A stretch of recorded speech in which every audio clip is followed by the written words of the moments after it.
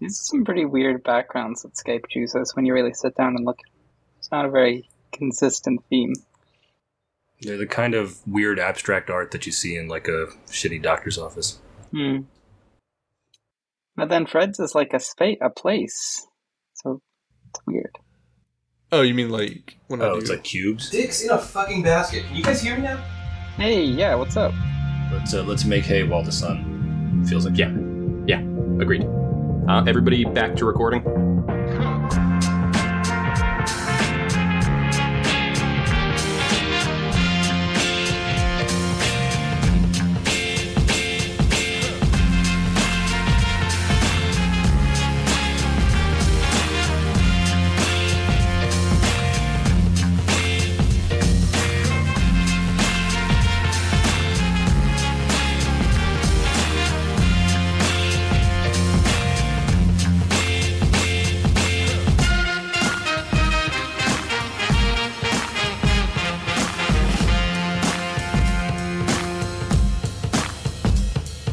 Welcome to Nerdy Hero Weekly, a podcast about the week's biggest stories in nerdy news. I'm Riley Trahan, Senior Entertainment Editor at Nerdy Hero First, and, as always, I'm joined by my co-hosts, Deepak Chitnis. What it do? Fred Neighbor. and creepy alien looming over us in its menacing ship, Jackson Trahan. Uh-oh, I'm gonna get you with my beams. Nope. It's close encounters of the third son. All right, we're going to get down to business here. We got a lot to get through. We got three big stories to talk about in the news this week. And we're going to start talking about some comic books. So, guys, I don't know if y'all have seen or not, but these here comic books, these superhero stories, they've become quite popular in the entertainment industry. They've made some movies that have been pretty successful about a lot of these caped heroes. And as it turns out, and you guys are going to be shocked to hear this, the folks making these movies are perhaps a little reluctant to pay the people who came up with the ideas for the movies. So part of the jumping off point here is there was a Hollywood Reporter article that ran over the weekend, bylined by Aaron Couch, about how Marvel is basically running movie math, and Deepak, you can inform us a little bit on what that means, but to bait and switch comics creators on whether or not they're actually owed anything, any compensation for the use of their IP in the movies. This coming on the back of Thor: Love and Thunder, a movie that kind of yoinks a lot of imagery straight out of Jason Aaron's comic book run. Jason Aaron does get on-screen credit for that movie, but the same can't be said for, it's not as if one man makes a comic book on his own, right? And Thor is the outcome of a long running story, right? So all of that is to say, I wanted to talk to you guys a little bit about what it is that we think comic book creators are or should be owed, and how we think companies like Disney and Warner Brothers should go about kind of making things right with those companies. Deepak, can I start with you? Yeah, the other part of this story is that there was apparently a deal back in 2007 or so when the Elena Belova, whatever her name is, the new Black Widow character, was created in the comics, that should she appear in any movies, that there would be a flat fee, I believe, of like $25,000 given to the creator who wrote the comic that created her as a character.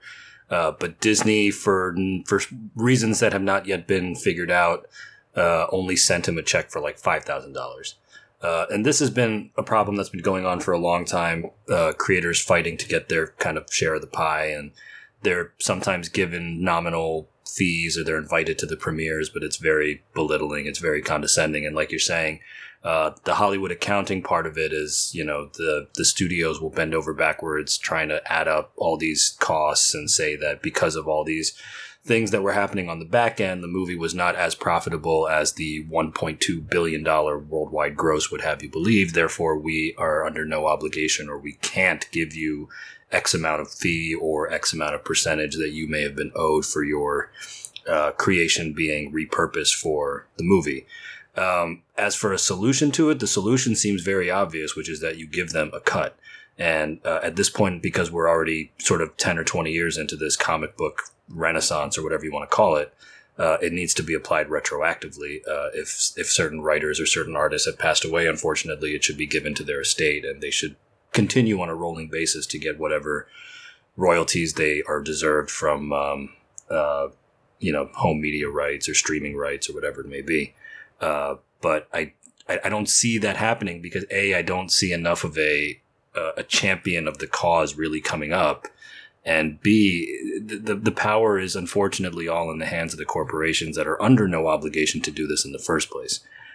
So it becomes incumbent upon the people like us who actually pay attention to this stuff and who want it to happen to really make the most noise and hope for the best outcome.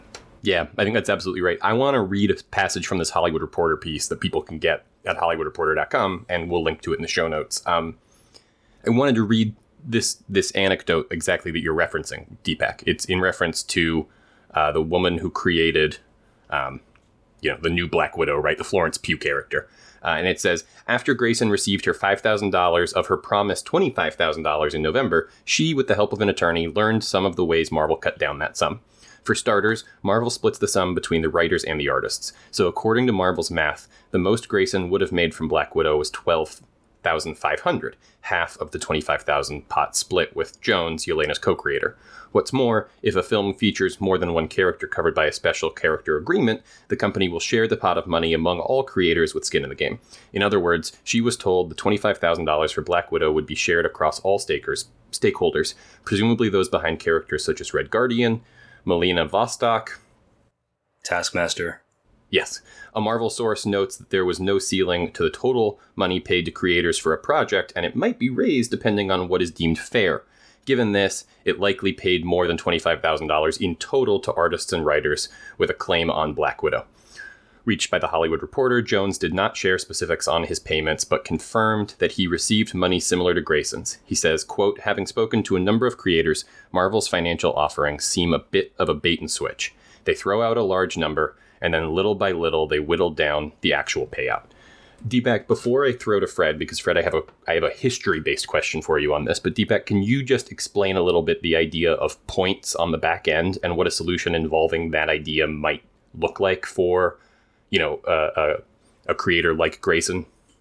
Yeah, so the idea would be that if any upcoming movie features either that character or features a storyline that is adapted from a work that you did, like it's Civil War or whatever it is, you would be entitled, and I'm sure they would have some sort of a scale to measure that. If it's just a character appearing as a cameo versus they're a supporting character versus they're the title character of the movie, or if your story arc is, Infinity Saga or Infinity War is being adapted as a movie and you wrote Infinity War, there would be some scale saying that you're entitled to 10% of the back of the gross, or you're entitled to 15% of the gross versus 2% of the gross, or they would give you the option of taking some sort of upfront fee, which at this point I don't know why you would, because $25,000, even for Black Widow, which is on the lower end of the grosses that Marvel has made because of pandemic and whatever, a percentage of the gross would still be better than $25,000, which is like a used car.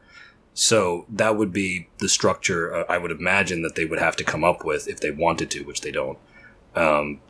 And yeah, that's the only way I could see it being equitable, because that is essentially what actors and directors do now, which is like Tom Cruise got X number of points on the back end of Top Gun Maverick, which is now amounting to over $100 million for him.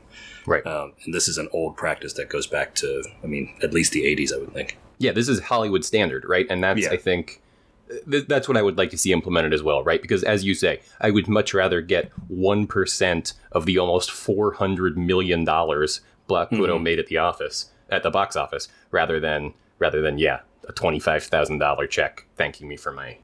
So I do have a question, because what you guys are saying sounds good, assuming everybody plays by the rules, right? But it sounds like Disney's doing like the producers, right? Where they're saying, yes. "Oh no, the movie didn't that's make the Hollywood accounting." Yeah, that's the same people, not Disney, but like the most famous story is Paramount got out of paying the guy who wrote the book on Forrest Gump that the movie was then based on. They got out of paying him anything because they said that the movie was not profitable. Didn't make money. Which is nonsense. Yeah. So it's that kind of stuff that they'll say, oh, there were all these costs and all these things. We had to pay off these agents and these people and these producers and these distributors, and now there's nothing left. Right. So, but if you're getting money on the back end and they're saying the movie didn't make any money, that's a back end of zero, right?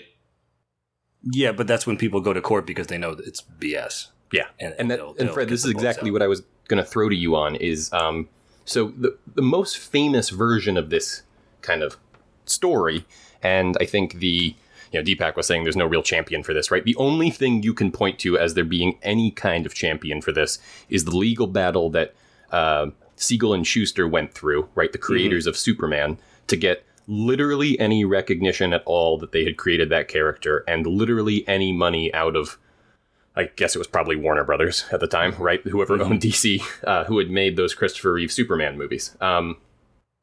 It was I don't know that it was the studio. It might have been the Salkinds or whatever their name was that actually produced the movies. But anyway. Yeah, I think you're right. And there's all these stories about them like sitting outside of Superman the musical, basically panhandling, being like, these guys refuse to give us money.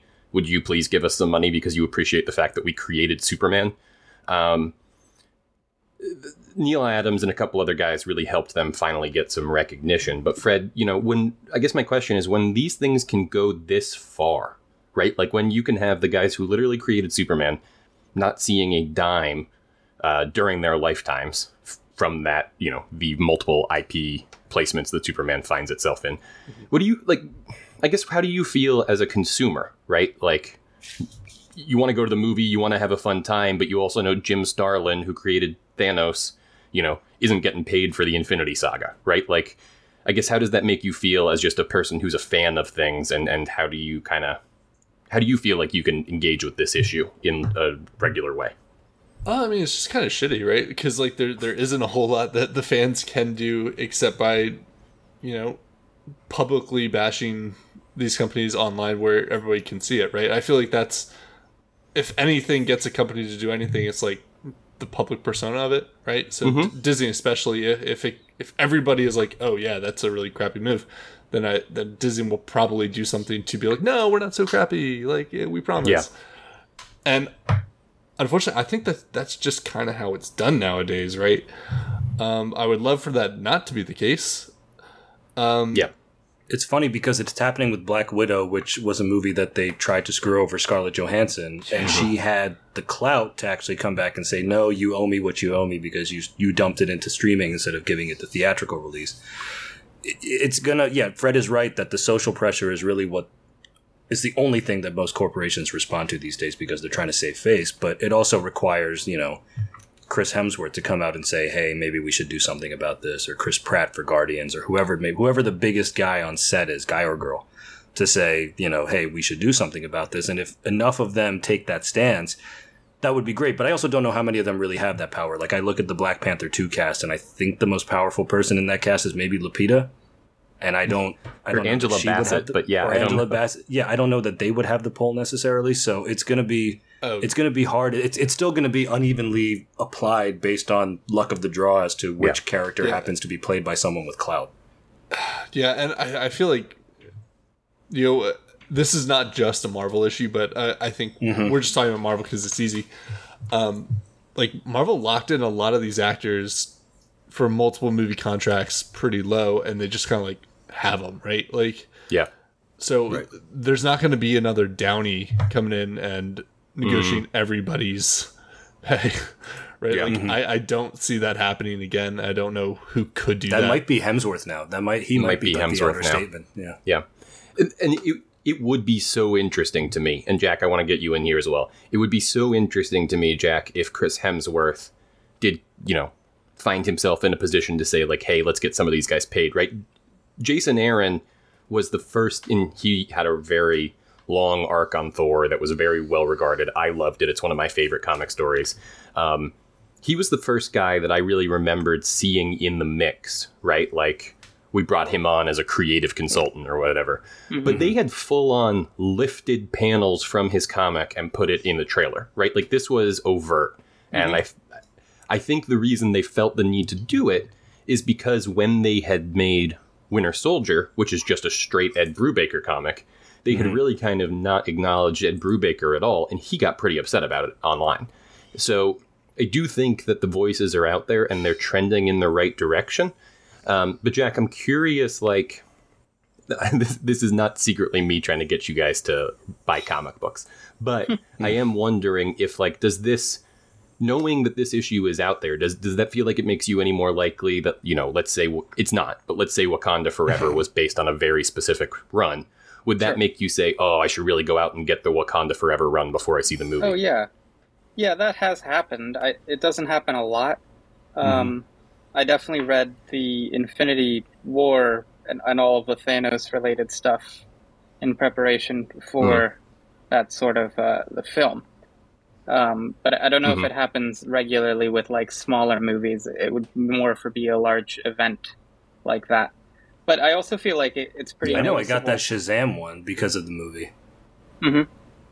Yeah, that's a great example, right? That most recent Shazam run by Jeff Johns was basically just straight up the movie, right? But also, like, Jeff Johns is in a weird position where he's like he's like the Feige of DC, right? So like he's getting his. Or he was at the time, but he was. Yeah, I don't. Who knows what's going on over there? It's also just like weird, like the relationship that comic book artists and writers have with their creation is just kind of weird in general, right? Like, yes. Regarding who owns what, and we all live in we used to all live in like the DC area, like government contractors. If you make anything under government money, the government owns it regardless of what you created or whatnot. And it's very similar to like with the comic books, right? Like where they don't own their comic books. No, and you're exactly right. And Marvel would be the first one to tell you that, Fred, that they are contracted on work for hire, and they create, at the will of Axel Alonso or whoever is the new HBIC over there, right? And you're absolutely right. It's a frustrating.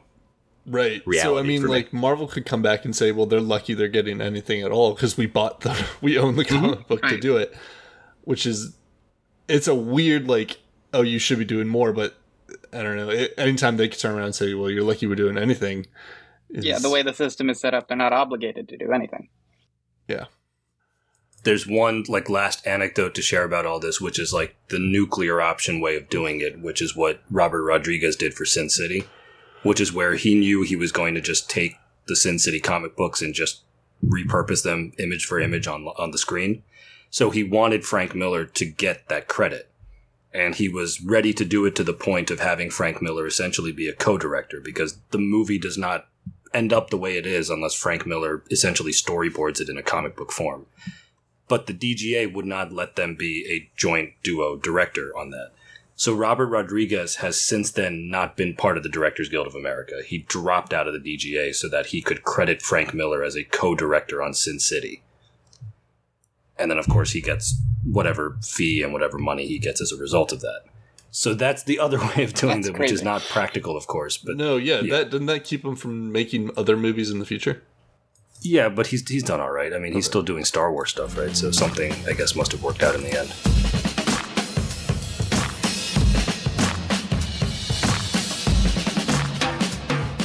Hey everyone, this is Fred from NIHF. I just want to take a minute and thank you guys for listening to the podcast. Also, since you made it this far, you might as well subscribe. It's totally free and really helps us out as a small community. Thanks.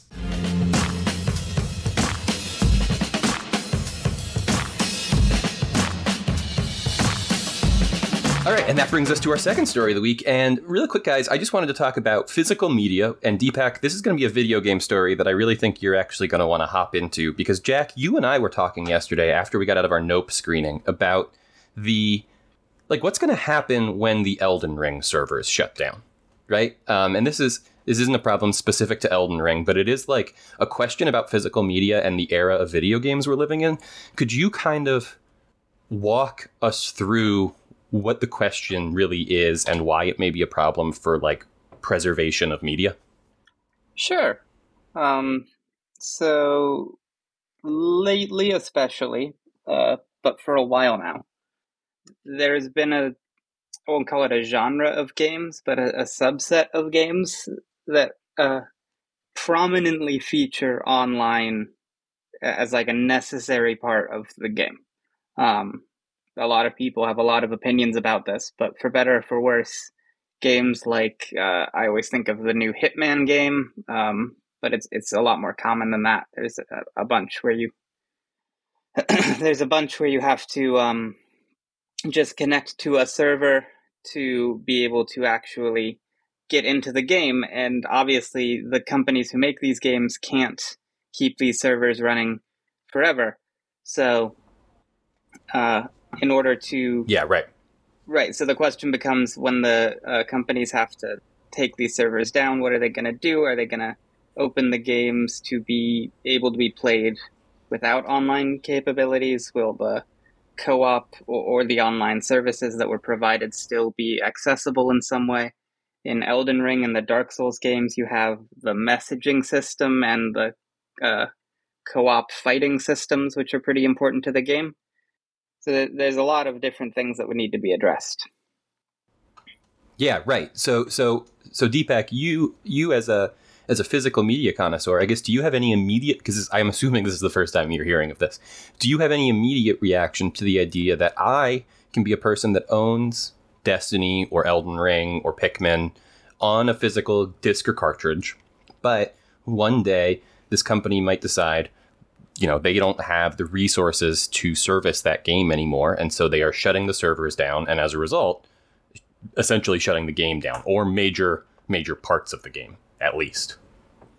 Yeah, that is a fear that is also part of the movie physical collecting thing, which is that even if you buy DVDs or Blu-rays or 4Ks and you have the player and all that, you think that if you have the hardware, you're safe, but you're one automatic firmware update away, or one DRM thing away from not being able to play the things that you've spent all this money on. So there's talk. I know that not just talk, but there's people who will, as soon as they buy a disc, immediately back it up onto their terabytes of SSD storage, and they think it's safe there. They have it. It's done. I remember there was also this is like a related problem, but people would keep their old Xboxes on for like days or weeks at a time with Halo 2 on it when they were saying that they were going to shut down the Xbox Live lobbies for those older games like Halo 2 because they didn't want to lose the ability to play live on those older ones. Like Jack was saying, it's more of a problem recently, but I think it's been around for a while, and it's not exclusive to video games, not at all.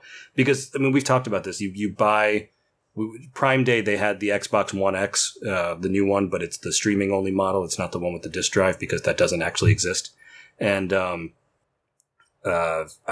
one wants it. At least I don't, because why would you buy? You're essentially only buying a lease to each of your games. You're not buying the game. They'll take it away from you whenever they want. They'll change whatever they want whenever they want, and it's not up to you to say that they can't. In fact, when you buy it, you're implicitly agreeing to reams and reams of agreements, which essentially give them domain over everything you're paying for. So it is what it is. I'm going to jump in here real quick. FromSoft games, they do kind of give you like a legal thing just about every time you open the game. But Elden Ring you can play offline. I want to make that part known. You can play Elden Ring offline. Right. Like I said, it varies from game to game how crucial it is. Eventually, when those servers do when the servers shut down, a major part of the multiplayer aspect won't be there anymore, which is a pretty big part of the game.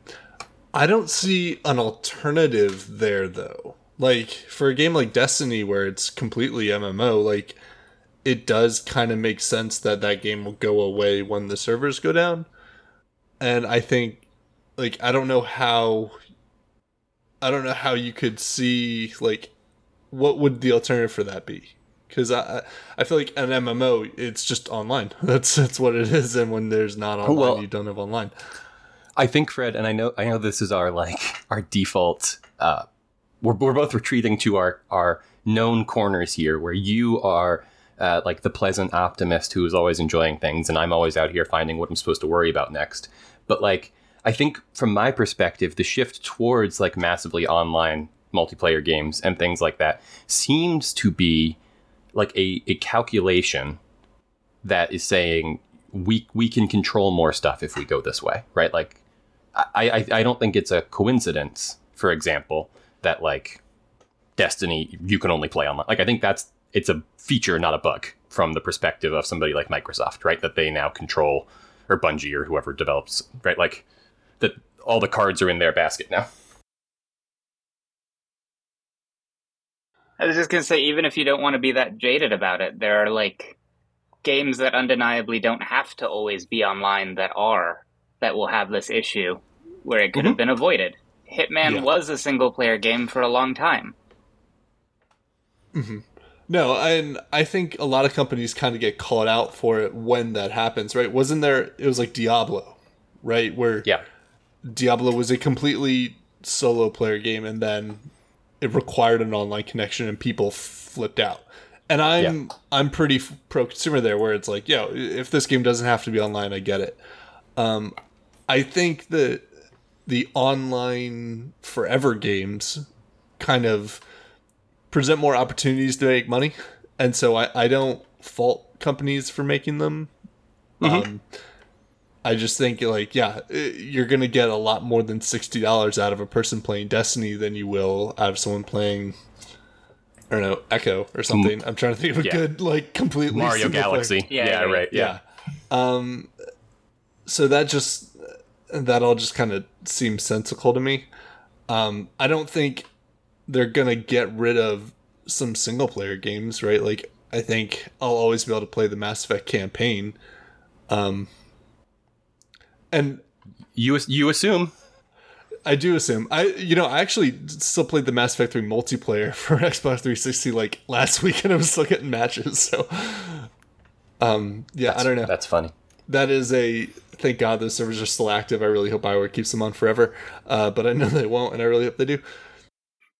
It's not even the biggest crisis in terms of game preservation, though. Like, just the fact that consoles from 20 years ago are harder to come by is a bigger problem, I think. I understand that, Jack. Yeah, but I guess, let me get your thoughts on this, and this will be the button on our little mini segment here. But I get what you're saying, Jack, but at the same time, from my perspective, it's like, okay, but I know what the solution to that is, right? Like, there are people out there, you're one of them, right? People who are out there who are interested in getting their hands on that physical stuff for preservation's sake, right? Like, you could, Jack, if you had infinite resources, you could open a museum, right, about preserving the hardware, right? Sure.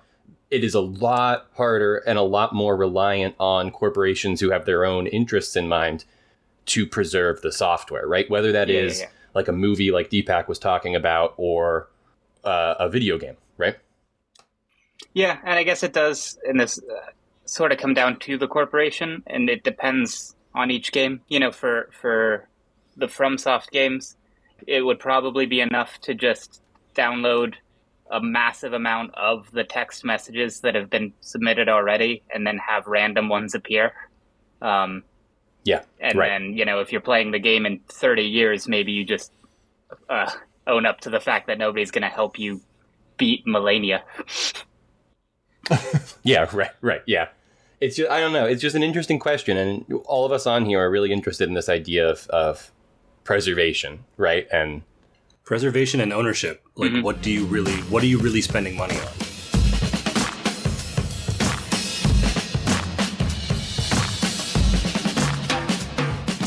Hey guys, Deepak here, just reminding you to subscribe to NIHF.com, where we have tons of great exclusive content, a lot of stuff about the new Fantastic Four that's coming up from Marvel, who should direct it, who should be cast in it, as well as the usual monthly guides for what's new on streaming, what's new to play in video games, so on and so forth, and of course, all sorts of podcasts, including Nerded Here Weekly. So go ahead and subscribe. There's a lot of great content you're not going to find anywhere else out there, and stay tuned for more great stuff. Thanks.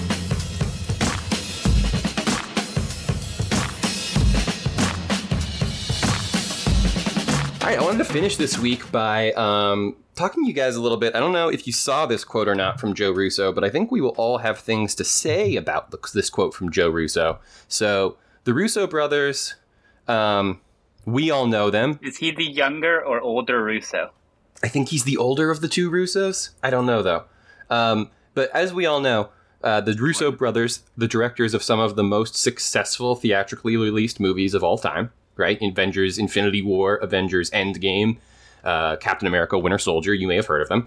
But recently, the Russos have taken their quote-unquote filmmaking abilities to Netflix to generate a series of movies over there, and for some reason seem to have decided that it's on them to also spew all sorts of Netflix propaganda.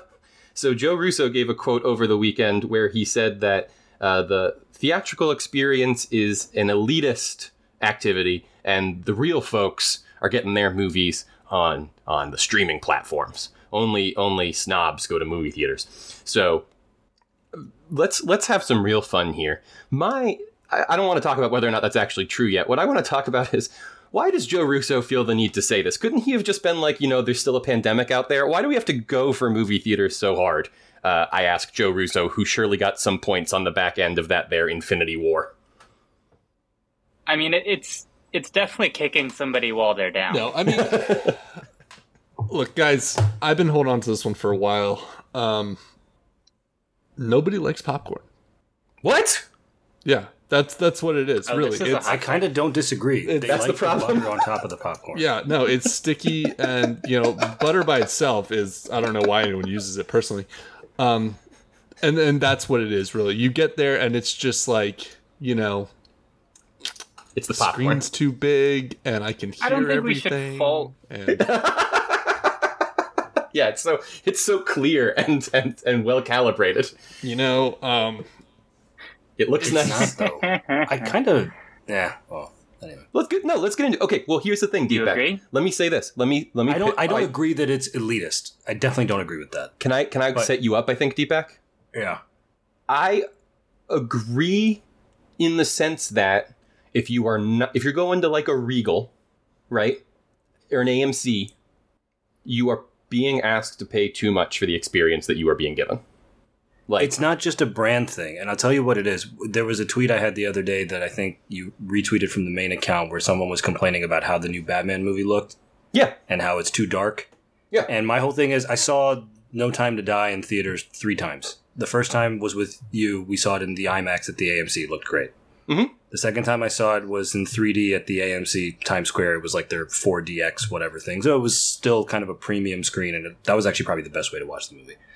The third time I saw it was spur of the moment. I'm not going to say exactly which theater it was, but it was a local Regal in Northern Virginia that my dad and I went to like a matinee show for like $6 or whatever, right? Mm-hmm. Mm-hmm. It's one of the worst theatrical presentations I've ever seen in my life.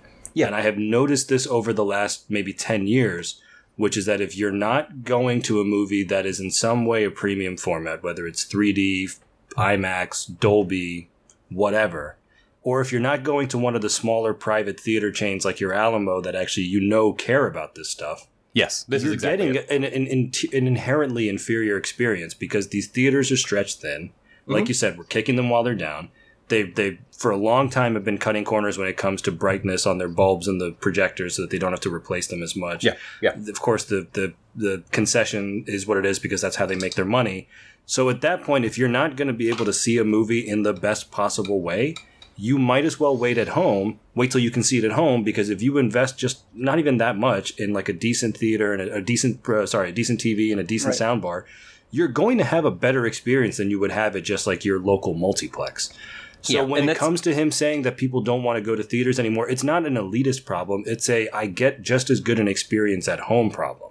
Yeah, and I understand that, and that's kind of where I am sympathetic to people who, Deepak, you and I have been like the staunch defenders of the theatrical experience on here, and now I've lost you as my standby, so I'm the last man on the. I don't disagree that there's something inherently like precious about that experience, but I don't think it's the same way that when Avatar came out, every movie had to be in 3D. No. 3D is fantastic, but you have to use it for the right projects and you have to do it the right way. Yeah, and this is what I think, in my opinion, I think, like, I do love the theatrical experience, and I try and go see every movie in the theaters that I can. I also have an Alamo Drafthouse 10 minutes from my house, right? Like, my You're an ability... elite, Riley.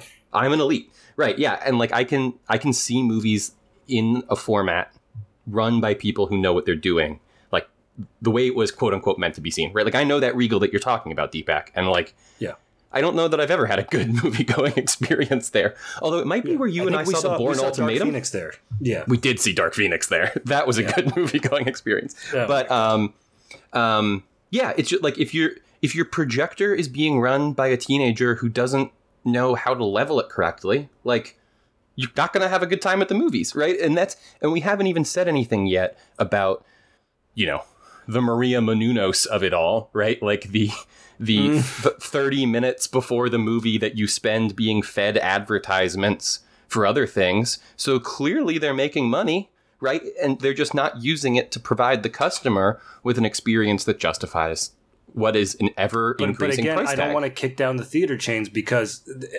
they're stretching as much as they can just to break even. Yeah. It's interesting.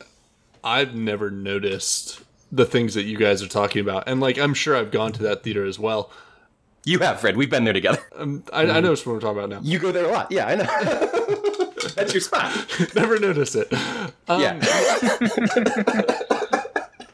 I mean, and to Fred's point, my dad, who I went to see the movie with, did not really notice anything different either. It's just because I had seen the movie twice already. I sort of know what it's supposed to look like. Yeah. But then when I had it at home, I showed it to him, and he goes, "Oh, I see the difference now." Well, that's the thing. And Fred, that's what I would say is, Fred, maybe you haven't noticed the difference in going to that theater, right? Which is just, that theater is basically every movie theater on earth, right? We're not just beating up on that one, Regal. But maybe you haven't noticed it when you're sitting in that theater, Fred, but what I bet you do notice, and what I know that you notice from having conversations with you, is you don't notice a significant increase in quality when you go to the movies versus when you watch it at home.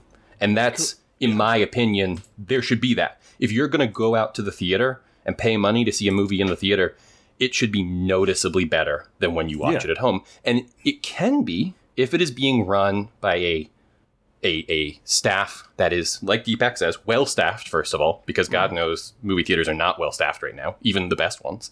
And a staff that is trained to show the movie correctly, right? Like in a theater that's invested in that. And, you know, like we say, a lot of them are just cutting corners and stuff, and it makes the theatrical experience less fun, and it makes people go, maybe I don't want to go to the movies. Maybe it is an elitist experience, right? Mm-hmm. But okay, let's get past that for a second, because I think we're all kind of on the same page there. The other part of this I wanted to talk about was, like, The Gray Man kind of sucks. And I don't get... I haven't seen it yet. It's fine. We don't have to talk about The Gray Man specifically, but, like, Netflix doing this thing of, like, let's get these incredibly well-known directors and just have them, like, turn the crank on the content machine to hold on to subscribers, right? Like, I guess what I'm trying to say is that it's not exactly like the Netflix experience is all that great either, as I pay my $28 for a movie I don't want to watch this month, right? Like...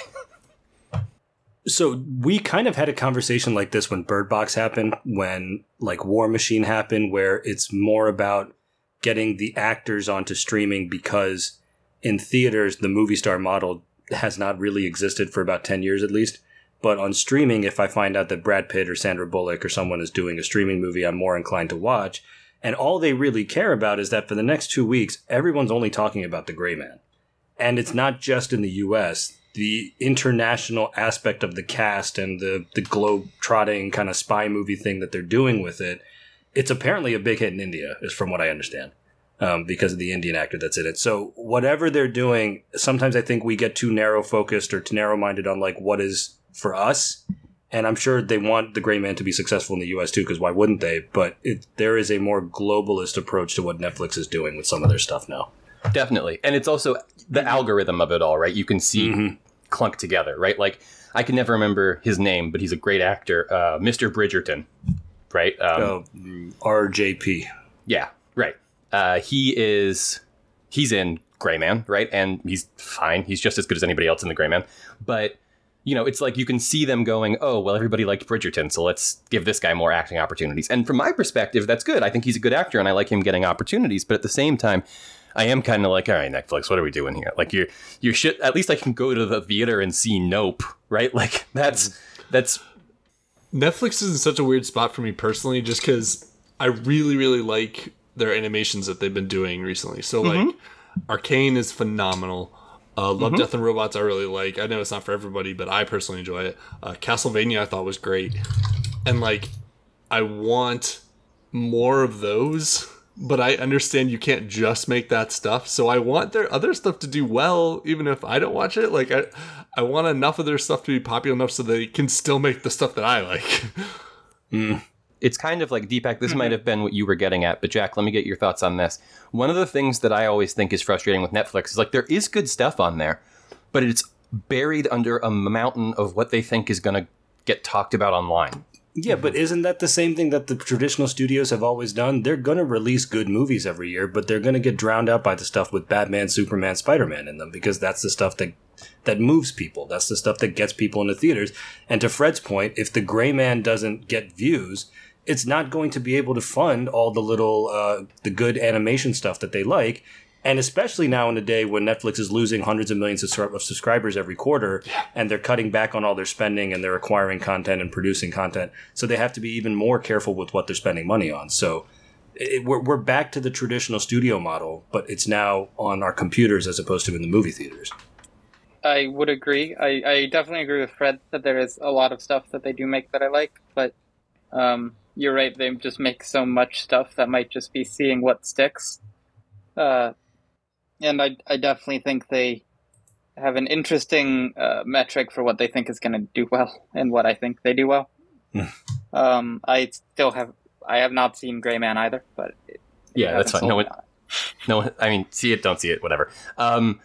It's a fun time at the Netflix. But like, okay, here's an example. Yesterday at the Netflix. Yesterday, Maggie and I watched Persuasion, I think is what it was called. It's a Jane Austen thing. Yeah. Yeah, is it Dakota 50 Johnson? Shades and Crazy Rich Asians, and Yep. It's really good. I liked it a lot. It was fun. It was like, again, a fun time at the Netflix. But like, that's not what your Letterboxd said. I think it's literally what my Letterboxd said. Oh, I thought you gave it like 2 stars or something. Yeah, I did. I gave Gray Man 1 star. It was a fun time at the Netflix. It, like, from my perspective, though, I'm like, I don't know if people are gonna see that movie because it's not popping up in your home screen, right? And like, that's the thing, is like the way that you interact with Netflix is like you open up an app, and then that app is pre-programmed with algorithms that Netflix has come up with to promote the content that they think has virality, and then you're presented with that, and it's all measured to what your tastes are, so that hopefully you will watch it and then propel their virality. But like, if you want to watch like just a good movie, you need to like go search it and find it and do the thing and stuff. And I don't know how many people do that, I guess is what I'm saying, right? Like, is the way that we interact with Netflix and the way that Netflix presents its library, are those two things in line with getting to watch like Arcane, right, Fred? Or Castlevania? Yeah, I feel like I only ever watched those because I was looking for them. I'm blanking on like the actual scientific data, but there is actual scientific data where if like we're presented with too many options, we're just going to go with what we're familiar with. Mm-hmm. And so we just end up rewatching a ton of stuff because Netflix just has so much stuff. Yeah, paralysis by analysis. Yeah, so we're just not going to pick up anything new, which is a shame. And I mean, I don't know, it's a problem choice, whatever. But yeah, like I do wish that there was a, I don't know, better way to get the newer stuff to us that we would actually like. But I don't know, I guess the algorithm does a fine job at that, maybe. It probably could be better. But I'm sure everyone's working on their algorithm, though, so it hasn't worked for YouTube. Anecdotally, the Persuasion thing does show up at the top of Netflix every time I log in, but it's just not my cup of tea, so I'm not going to watch it. So I've actually seen that more than Gray Man up on like the banner for some reason. That's interesting. I like what the hell I'm watching. I like to switch between, so we have like, Maggie and I have like a shared Netflix profile, and then we have like Maggie's Netflix profile, and then we have mine.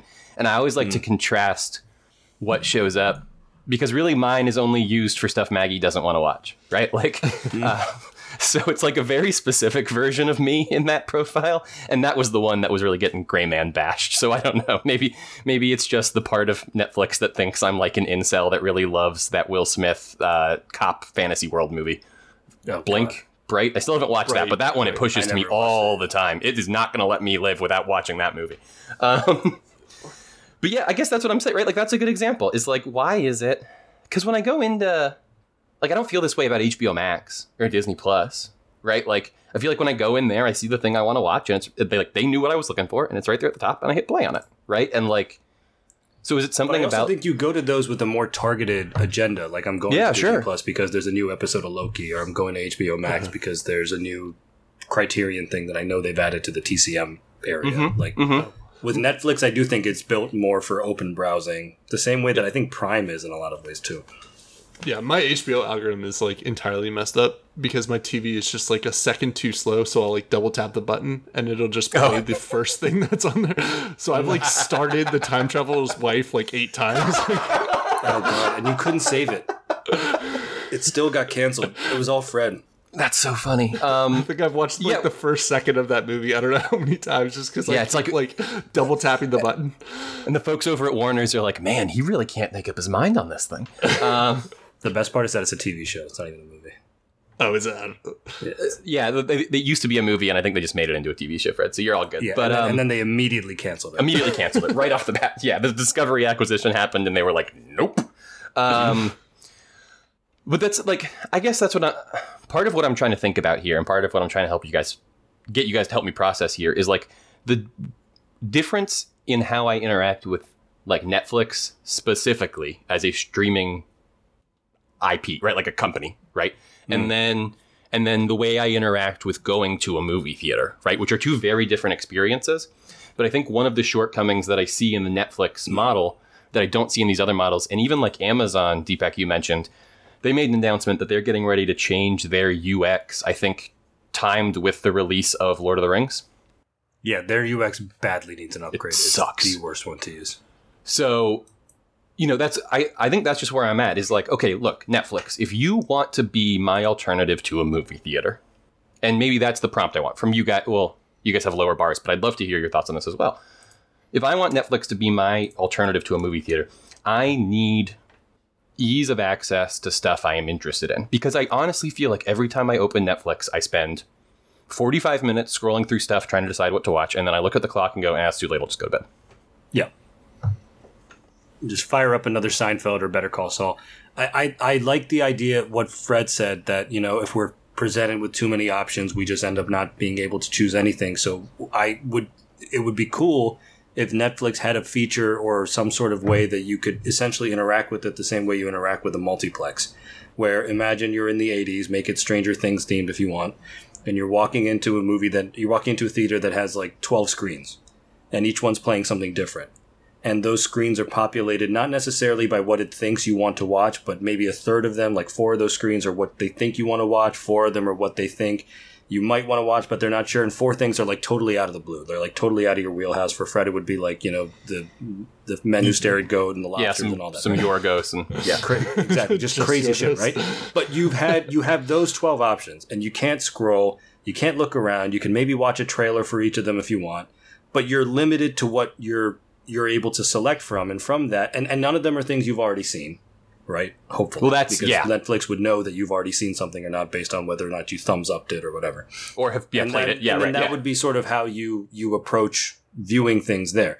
Now, they're never going to do that because they don't want to give you only 12 options out of the millions and millions of things they have there, and they're only giving you movies as opposed to all the TV shows that are out there and stuff too, right? But something like that where they can narrow your field of vision down to something that is more not just what they know you want, but stuff that they think could also maybe expand what you would want. An interesting point that prompted this thought in me. Jack, react to this. Back in the day, the 80s, the 90s, even the early aughts, we would go to the movies, right? We would show up at the movie theater and we would see what was playing. Or we'd open up the newspaper and go, let's see what movies are out this weekend. And we'd look at the listings. What starts around 2:30? What's playing around 2? Now, I think that impulse has shifted to streaming platforms, right? Like if I want to go to the movies, I'll open up Netflix, right? If I want to go see a movie, I go to the theater. Mm-hmm. So do you think there's a way that we can kind of merge that idea of, you know, let's all go to the movies with a streaming platform that doesn't just completely overwhelm you with choice every time you open it? I think that would make sense. I'm not sure. Like Deepak said, it seems so against like Netflix's business model to not pelt you with choices. Yeah. I mean, at the very least, you would still need to be able to, like, in the event that somebody is using it to find a specific thing, be able to search for it. I was just going to say, as a random thought, it might be interesting if they had like some kind of a live element, like if Netflix were highlighting a specific movie that they had at a specific day and time to try to get more people to talk about or to acknowledge it. Perhaps on the movie's anniversary, something like that, where like everybody would come in at 2, like you said.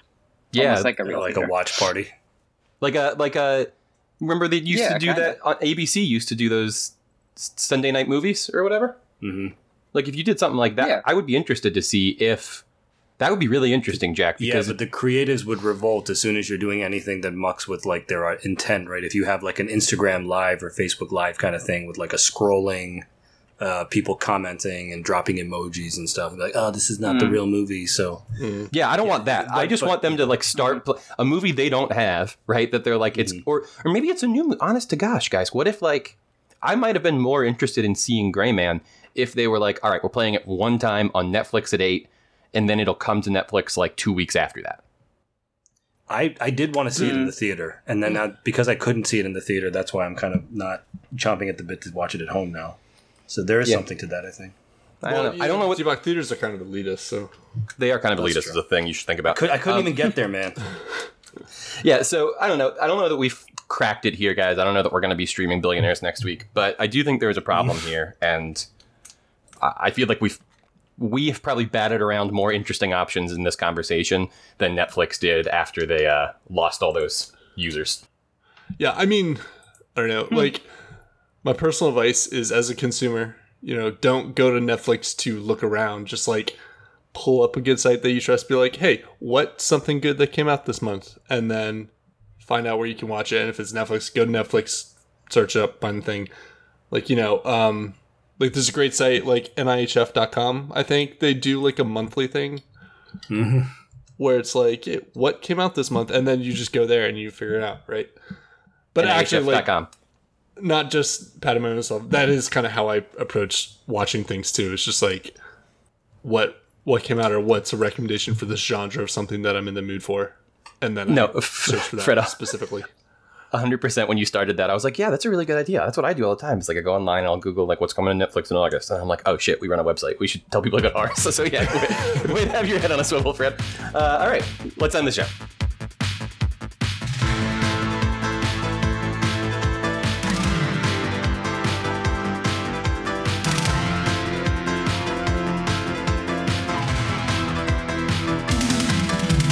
This has been Nerdy Here Weekly. Thanks so much for listening. Please remember to go to NIHF.com and type in your email address to subscribe. That way you'll get this podcast in your feed every week, plus access to all the articles we're writing, like what you should watch on Netflix in August. Before we go, guys, do you have any pop culture recommendations? Things you've been watching, reading, eating, playing, or listening to that you've enjoyed and you think everybody else might enjoy? Deepak, let's start with you. Going back to the last episode, we had a conversation about Halo, and then I decided to finally dust off that Master Chief collection I bought like 2 years ago and never played. And I've been reconnecting with Halo 2, and it's been a good time. Hell yeah. I want to see your Spartan Reach Spartan. So. No, I mean, I've been Chinatown Detective Agency. We did the grab bag, and I've really enjoyed that, so that's what I've been playing, actually. Yeah, you still in it? That's great. I'm glad to hear that. Jackson. Like you alluded to, we went to go see Nope, and it was pretty good. It was pretty good. A bit of an unexpected twist. There was an unexpected twist that was great, and here's another unexpected twist that's not a spoiler. It's really funny. His movies tend to be. He's a funny guy. Get Out was the best comedy of the year, remember? Oh, it was. You're so right. I forgot about that. And for me, I've been playing Stray. I keep saying Prey, but that's another game I like. I've been playing Stray, which is a game on PC and PlayStation where you play as a cat. And you have to go on like it's kind of platformer RPG style adventure, but you're just a normal old cat. So you can jump and meow. And it looks fantastic. Like it looks incredible. Beautiful. It's beautiful. And it sends me out, and it's a ton of fun to play. Review coming probably next week on that one, but stay tuned. I'm trying to do a video to like show people just how incredible this game looks. So, anyway, this has been Nerd Here Weekly. Thanks so much for listening. We really appreciate your support. Since we've transitioned over to the Substack model, you guys know like subscribers have been the name of the game here because people don't just find our website on Google like they used to. So we really, really do appreciate it. And if you get the chance to share it with a friend, word of mouth does a lot more than us tweeting random things about Comic-Con. So maybe share this episode with a friend if you thought it was good. And don't forget to tune in next week to hear Hope There Goes Gravity.